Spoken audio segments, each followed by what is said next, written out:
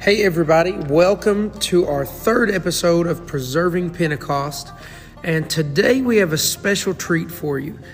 We hope that you enjoyed last week's episode where Pastor Darrell brought us a wonderful teaching on the gifts and how they don't return. When God gives them, they're given. Today, to start things off, we've got our oldest son with us, Josiah. Say hi to the people, Josiah. Hi. And he wants to sing a song. Before he does that, I want to tell you a little something about Josiah. So, both of our kids are miracles. We weren't supposed to be able to have children, and God moved, and He saw fit to bless us with two wonderful boys. And Josiah has such a desire for the Lord. It's amazing. We got to see him slain under the power of the Holy Ghost. And just a few weeks ago, we were preaching in New Bern, North Carolina, and Josiah wanted prayer. He said he wanted the Holy Ghost, and so he goes up for prayer, and he starts shaking and trembling, and tears were coming out of his eyes, and the minister laid hands on him, and he began to speak in tongues, and that place went crazy, and then he took off running. So he received the full baptism of the Holy Ghost just a few weeks ago. So you want to talk about that for a minute? I'm going to sing. You want to sing? What did you think about when you got the Holy Ghost? I feel like God was in my heart, and I feel like everything was in my Holy Ghost, and I feel like everything was in my heart. Sit up here so they can hear you. Jesus, hear me in my heart. Jesus heard you in your heart? That's awesome. You got the Holy Ghost, huh? Yeah. All right. Did it make you cry? Yeah. Do you remember what it felt like? I feel like God was saying to me, you got to be good and silly. You got to be good? I think that's good advice. I think God's telling you to be good. All right, you want to sing them a song? Okay. So Josiah wants to share a song with everybody today. So we're going to let him go ahead and sing you a song of his choice, whatever he wants to sing. You go ahead and sing, okay? You ready? Go ahead. Holy Ghost, Go ahead, it's okay. Holy Ghost and fire, shut up in my bones. Holy Ghost and fire, shut up in my bones. Holy Ghost and fire, shut up in my bones. Holy Ghost and fire, shut up in my bones. Holy Ghost and fire, shut up in my bones. Holy Ghost and fire, shut up in my bones. Holy Ghost and fire, shut up in my bones. Holy Ghost and fire, shut up in my bones. Good job. All right. You want to sing too? Well, come here. Judah has decided that he now wants a turn to sing, so he's gonna come and sing just for a minute, and we'll get on into today's topic. We also here, scoot over. There we go. All right, Judah, you ready? Go ahead. Sing. Sing.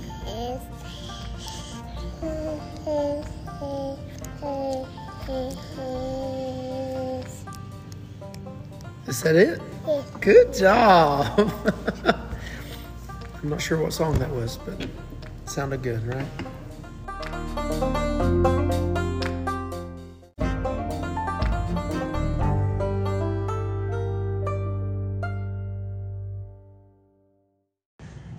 That was wonderful to get to experience. I'm so happy and excited that we have children who have a desire to be pleasing to God. And so today what we're going to be talking about is releasing the dove. Now, if you know anything about Scripture, then you know that the dove symbolizes the Holy Spirit. In fact, the Bible tells us that when Jesus was baptized in the River Jordan, that the Holy Spirit descended and rests on him in the form of a dove. So that's why actually our title, our picture screen, our title screen, or logo, I guess, for the podcast is actually a dove, because it's a symbol of the Holy Ghost, a symbol of the Holy Spirit.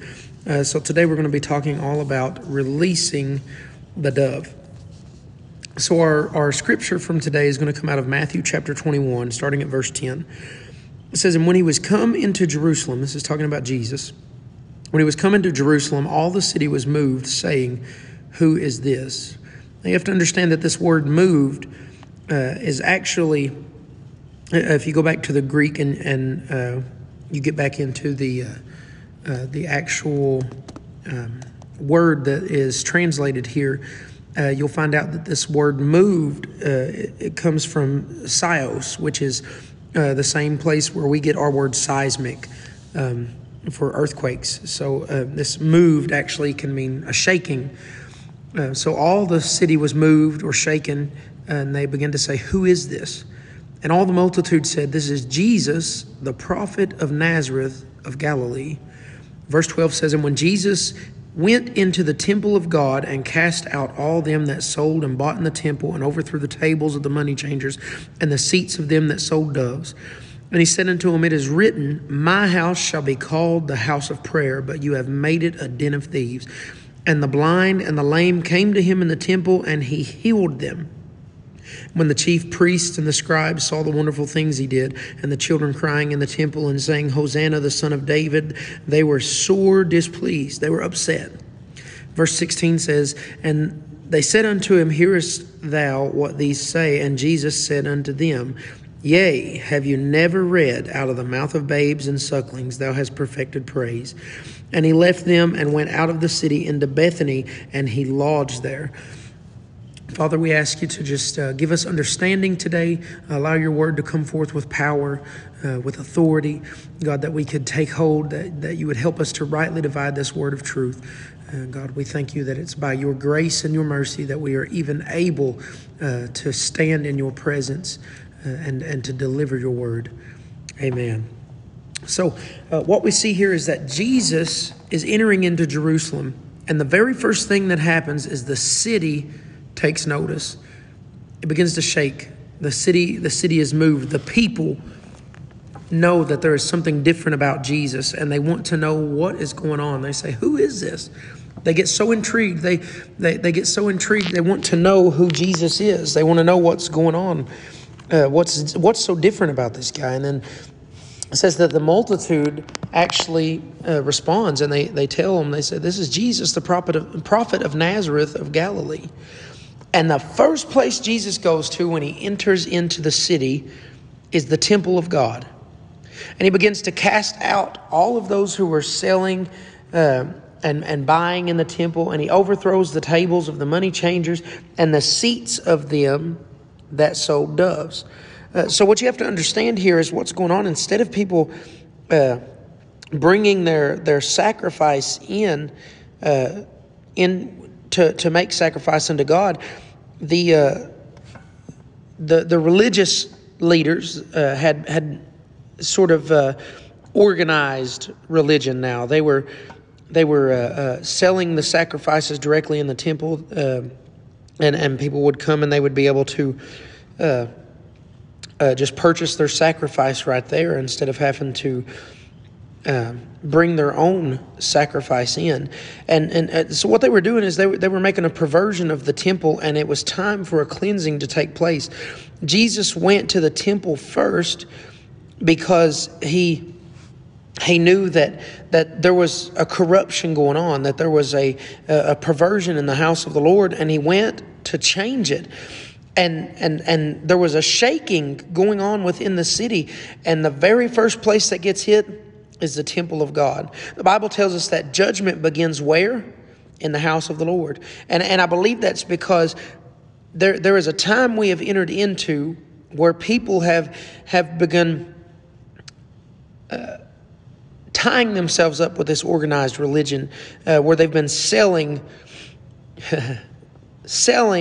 the doves and making what man says They've been taking what man says and saying it's what God has said. But so here at this time, what's happening is the sacrifice is being controlled by man instead of people being able to just bring in their sacrifice and actually make sacrifice into God. Now they're entering into the temple, and it was more like a festival, like it's like the market had been shifted inside the building, and you got animals everywhere, you got money exchanging going on, and more like a public bazaar.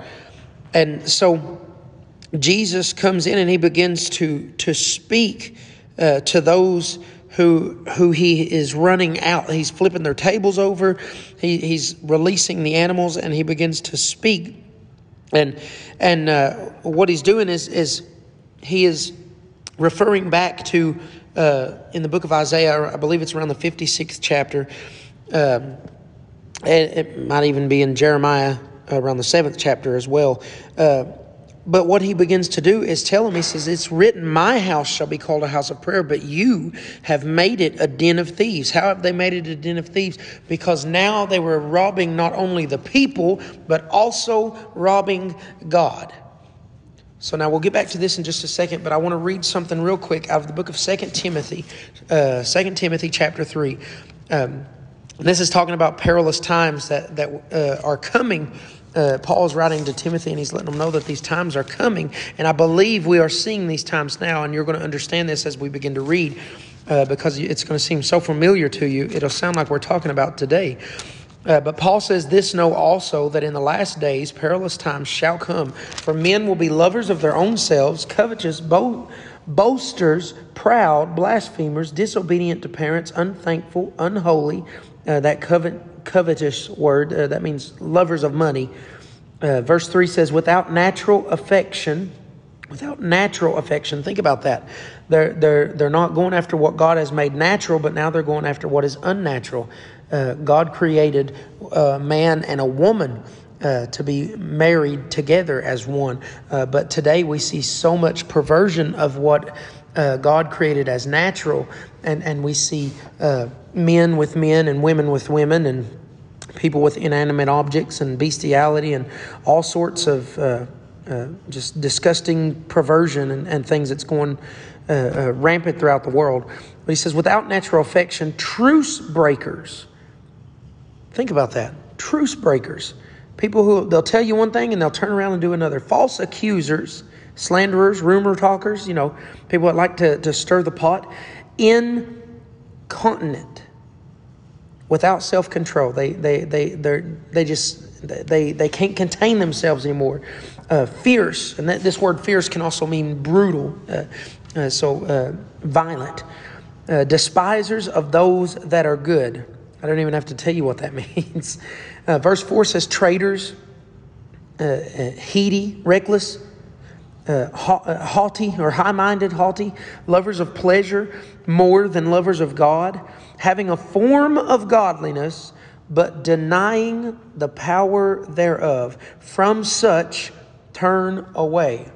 For of this sort are they which creep into houses and lead captive silly women laden with sins, led away by diverse lusts, ever learning and never able to come to the knowledge of the truth.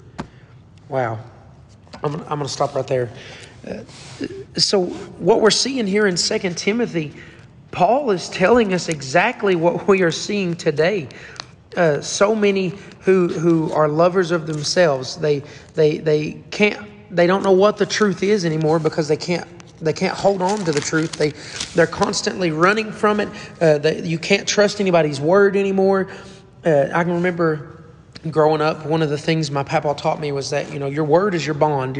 A man's word was as good as having it in a contract. You tell somebody something, you seal it on a handshake, and that's it. But nowadays, you can't trust anything anybody says because they'll tell you anything you want to hear just to appease you, and then turn around and do another.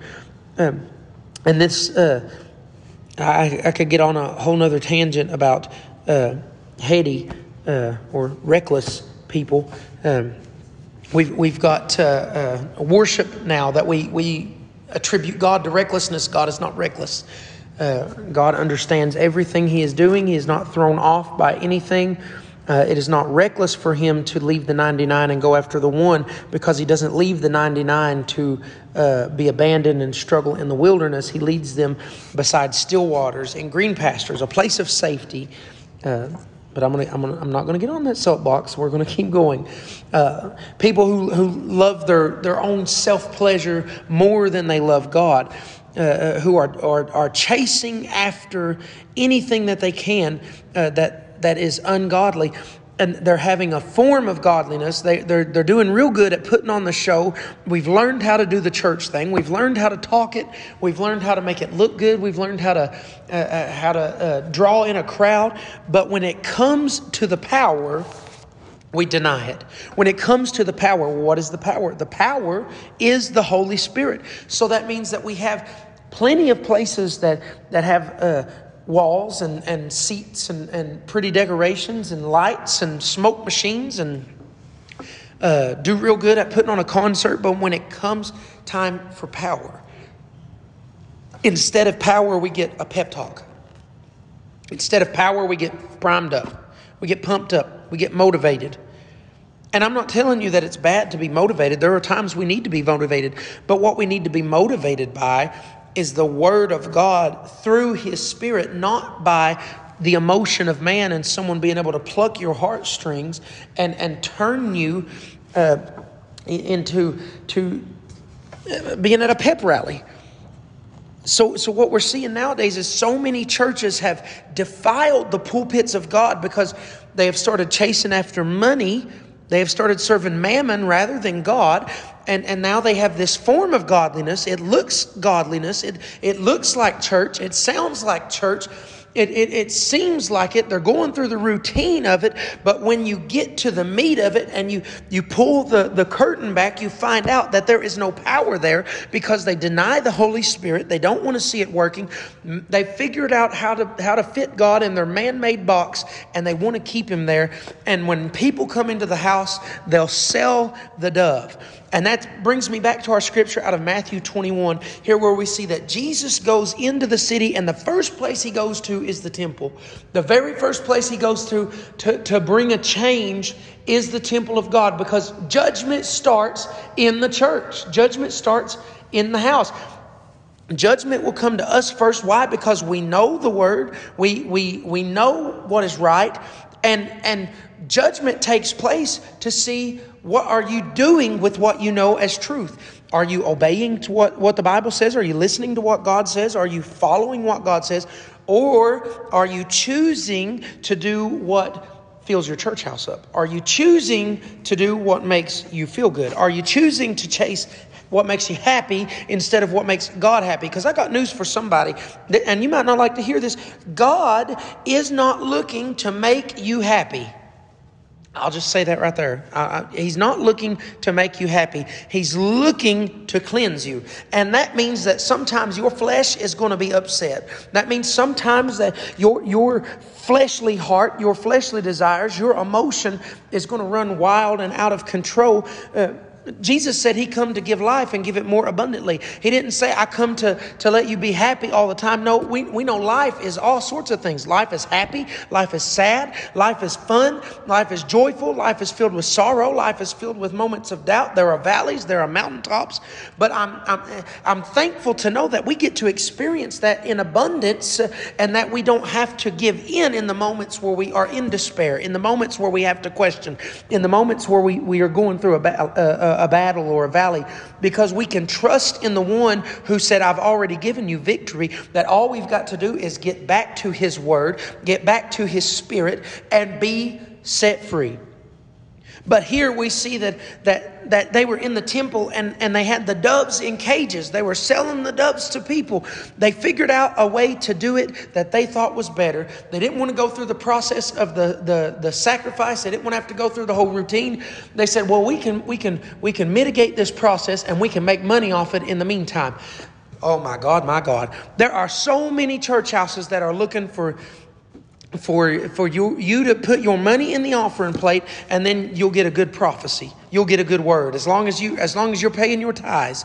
And oh, hallelujah. I've got news for you. God does not need your money to continue being God. However, He does tell us in His word that we are to sow into the storehouse, that our tithes belong to Him. It all belongs to Him. He wants to know what we're going to do with what He has already gave us. Are we going to be faithful and be obedient to what He tells us? And if we choose disobedience, it's not that He has to stop being God. Oh, I can't afford to bless this one now. No, because the earth is His and the fullness thereof. In fact, the Bible says that the wealth of the wicked has been stored up for the righteous. So what it is that when God sees that you are obedient in your giving, obedient in what He has already gave you, then it's that obedience that is better than sacrifice. It's that obedience that says, my faith is working, my faith is in action, so God, I need you to respond. Because if you can be faithful in your giving, because man-made money is the absolute least most important thing in the kingdom of God. Because God doesn't need it. You get to walk on a street made of gold. Why in the world would He need your money? So it's the absolute least most important thing. But if you cannot be obedient to God in the least, then how can you expect Him to trust you with the best? So here we see that the money changers and those that were selling these doves, they're sitting in the temple. And the first place Jesus goes, He gets into Jerusalem and He goes into the temple. Why? Because a cleansing needed to take place. There were people in there who had learned how to do church. They had figured out a better way they thought they should do it. They had figured out how to make it look good, how to go through their routine. And people were buying into it. People were coming in. They knew they had to come to the temple. And so Jesus goes in there to put a stop to the perversion and bring cleansing back to the temple. He kicks the tables over. He gets rid of the money changers. He releases the dove. Hallelujah. And once this has taken place, once cleansing has taken place, look with me at verse 14, Matthew 21:14. It says, and then the blind and the lame came to Him in the temple, and He healed them. How did they get healed? After the cleansing in the temple and the doves were released, then a healing could take place, because there was some true power that had showed up. There was some true authority that had showed up. The dove was released and had now come into that place and had now entered the temple.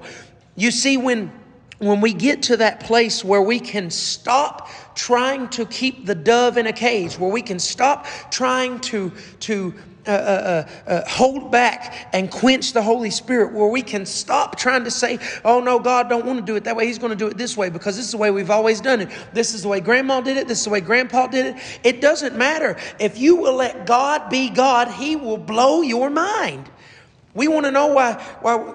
Listen, we want to know why we haven't seen revival taking place. It's because too many people are keeping the dove in a cage. They don't want to release the dove into the atmosphere. They're afraid it's going to run too many people off from the church house. They're afraid that it's going to cause too much commotion. They won't get enough likes on Facebook. Their views on YouTube is going to drop. The listeners on their podcast is going to go down.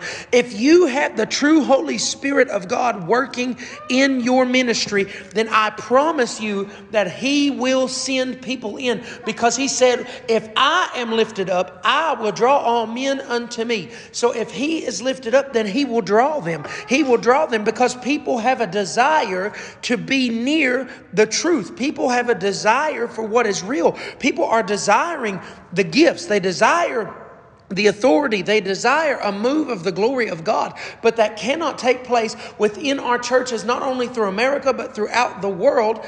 That cannot take place until we start flipping some tables. We get rid of the money changers. We get rid of the routine. We realize that God is not always going to follow what we want to do, but that there are going to be times where He wants us to be obedient to what He wants to do.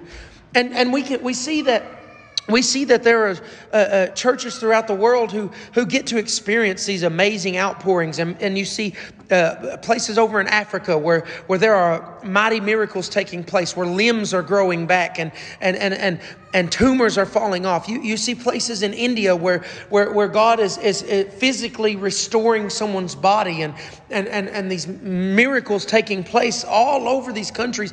And then we look in America and we see spurts of revival, 2 or 3 nights here, spurts of an outpouring, and people talk about it a little bit and then it kind of falls by the wayside. Why? Because so many are ready to shut down the move of God and label it as fake, label it as heresy, label it as not real, because it pushes them out of their comfort zone. It pushes them to realize that, hey, I don't know it all. That sometimes you've got to trust in God and rely on God and realize that you might not have it all figured out.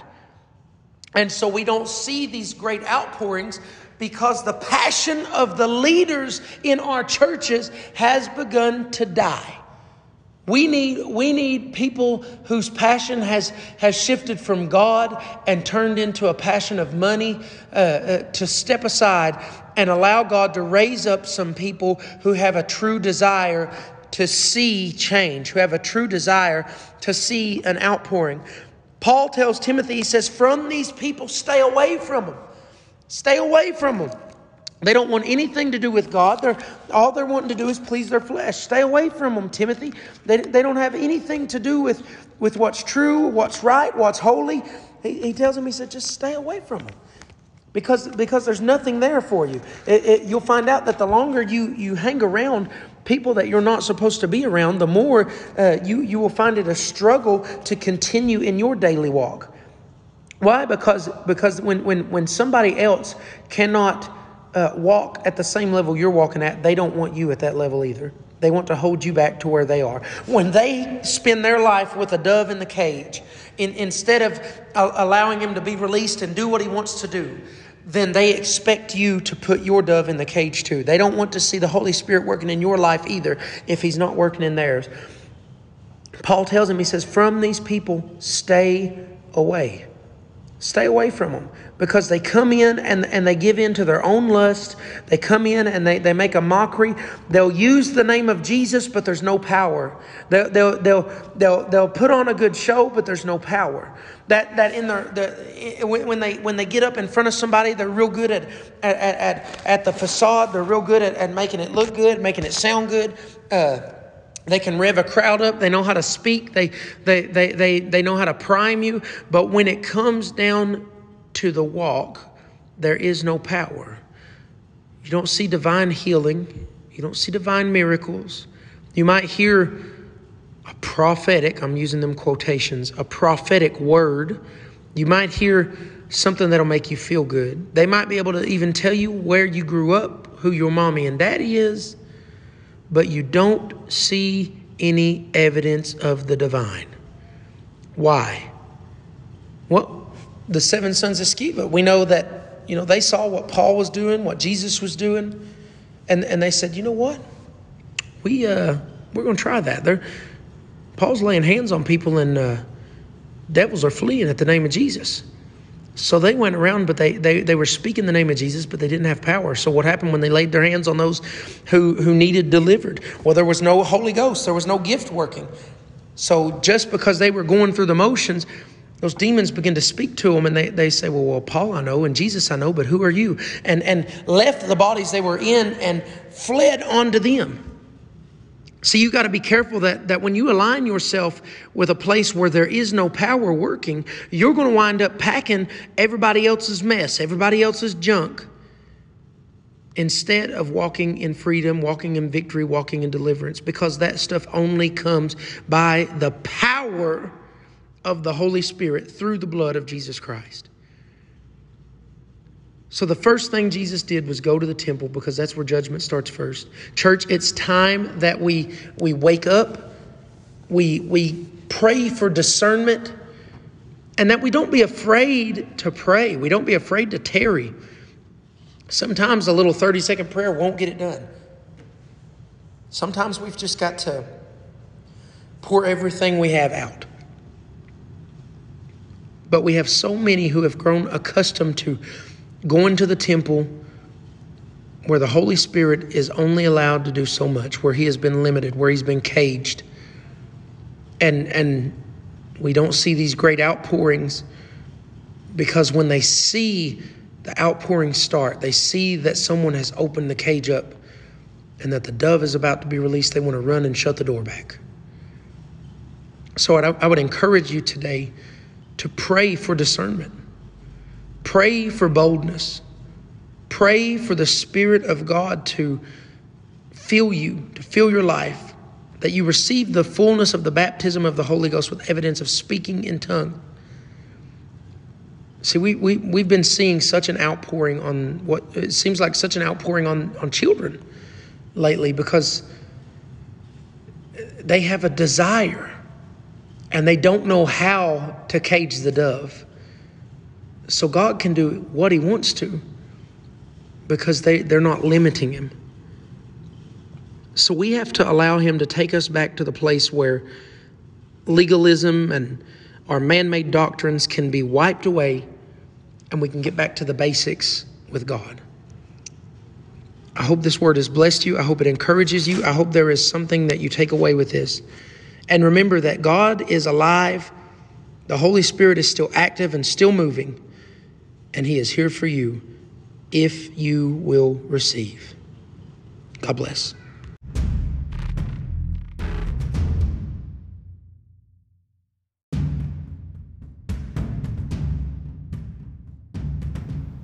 We hope you have enjoyed this episode of Preserving Pentecost. If you would like to partner with our ministry and become a kingdom building partner, please contact us at davisministriesfam@gmail.com or find us on Facebook at facebook.com/davisministriesfam.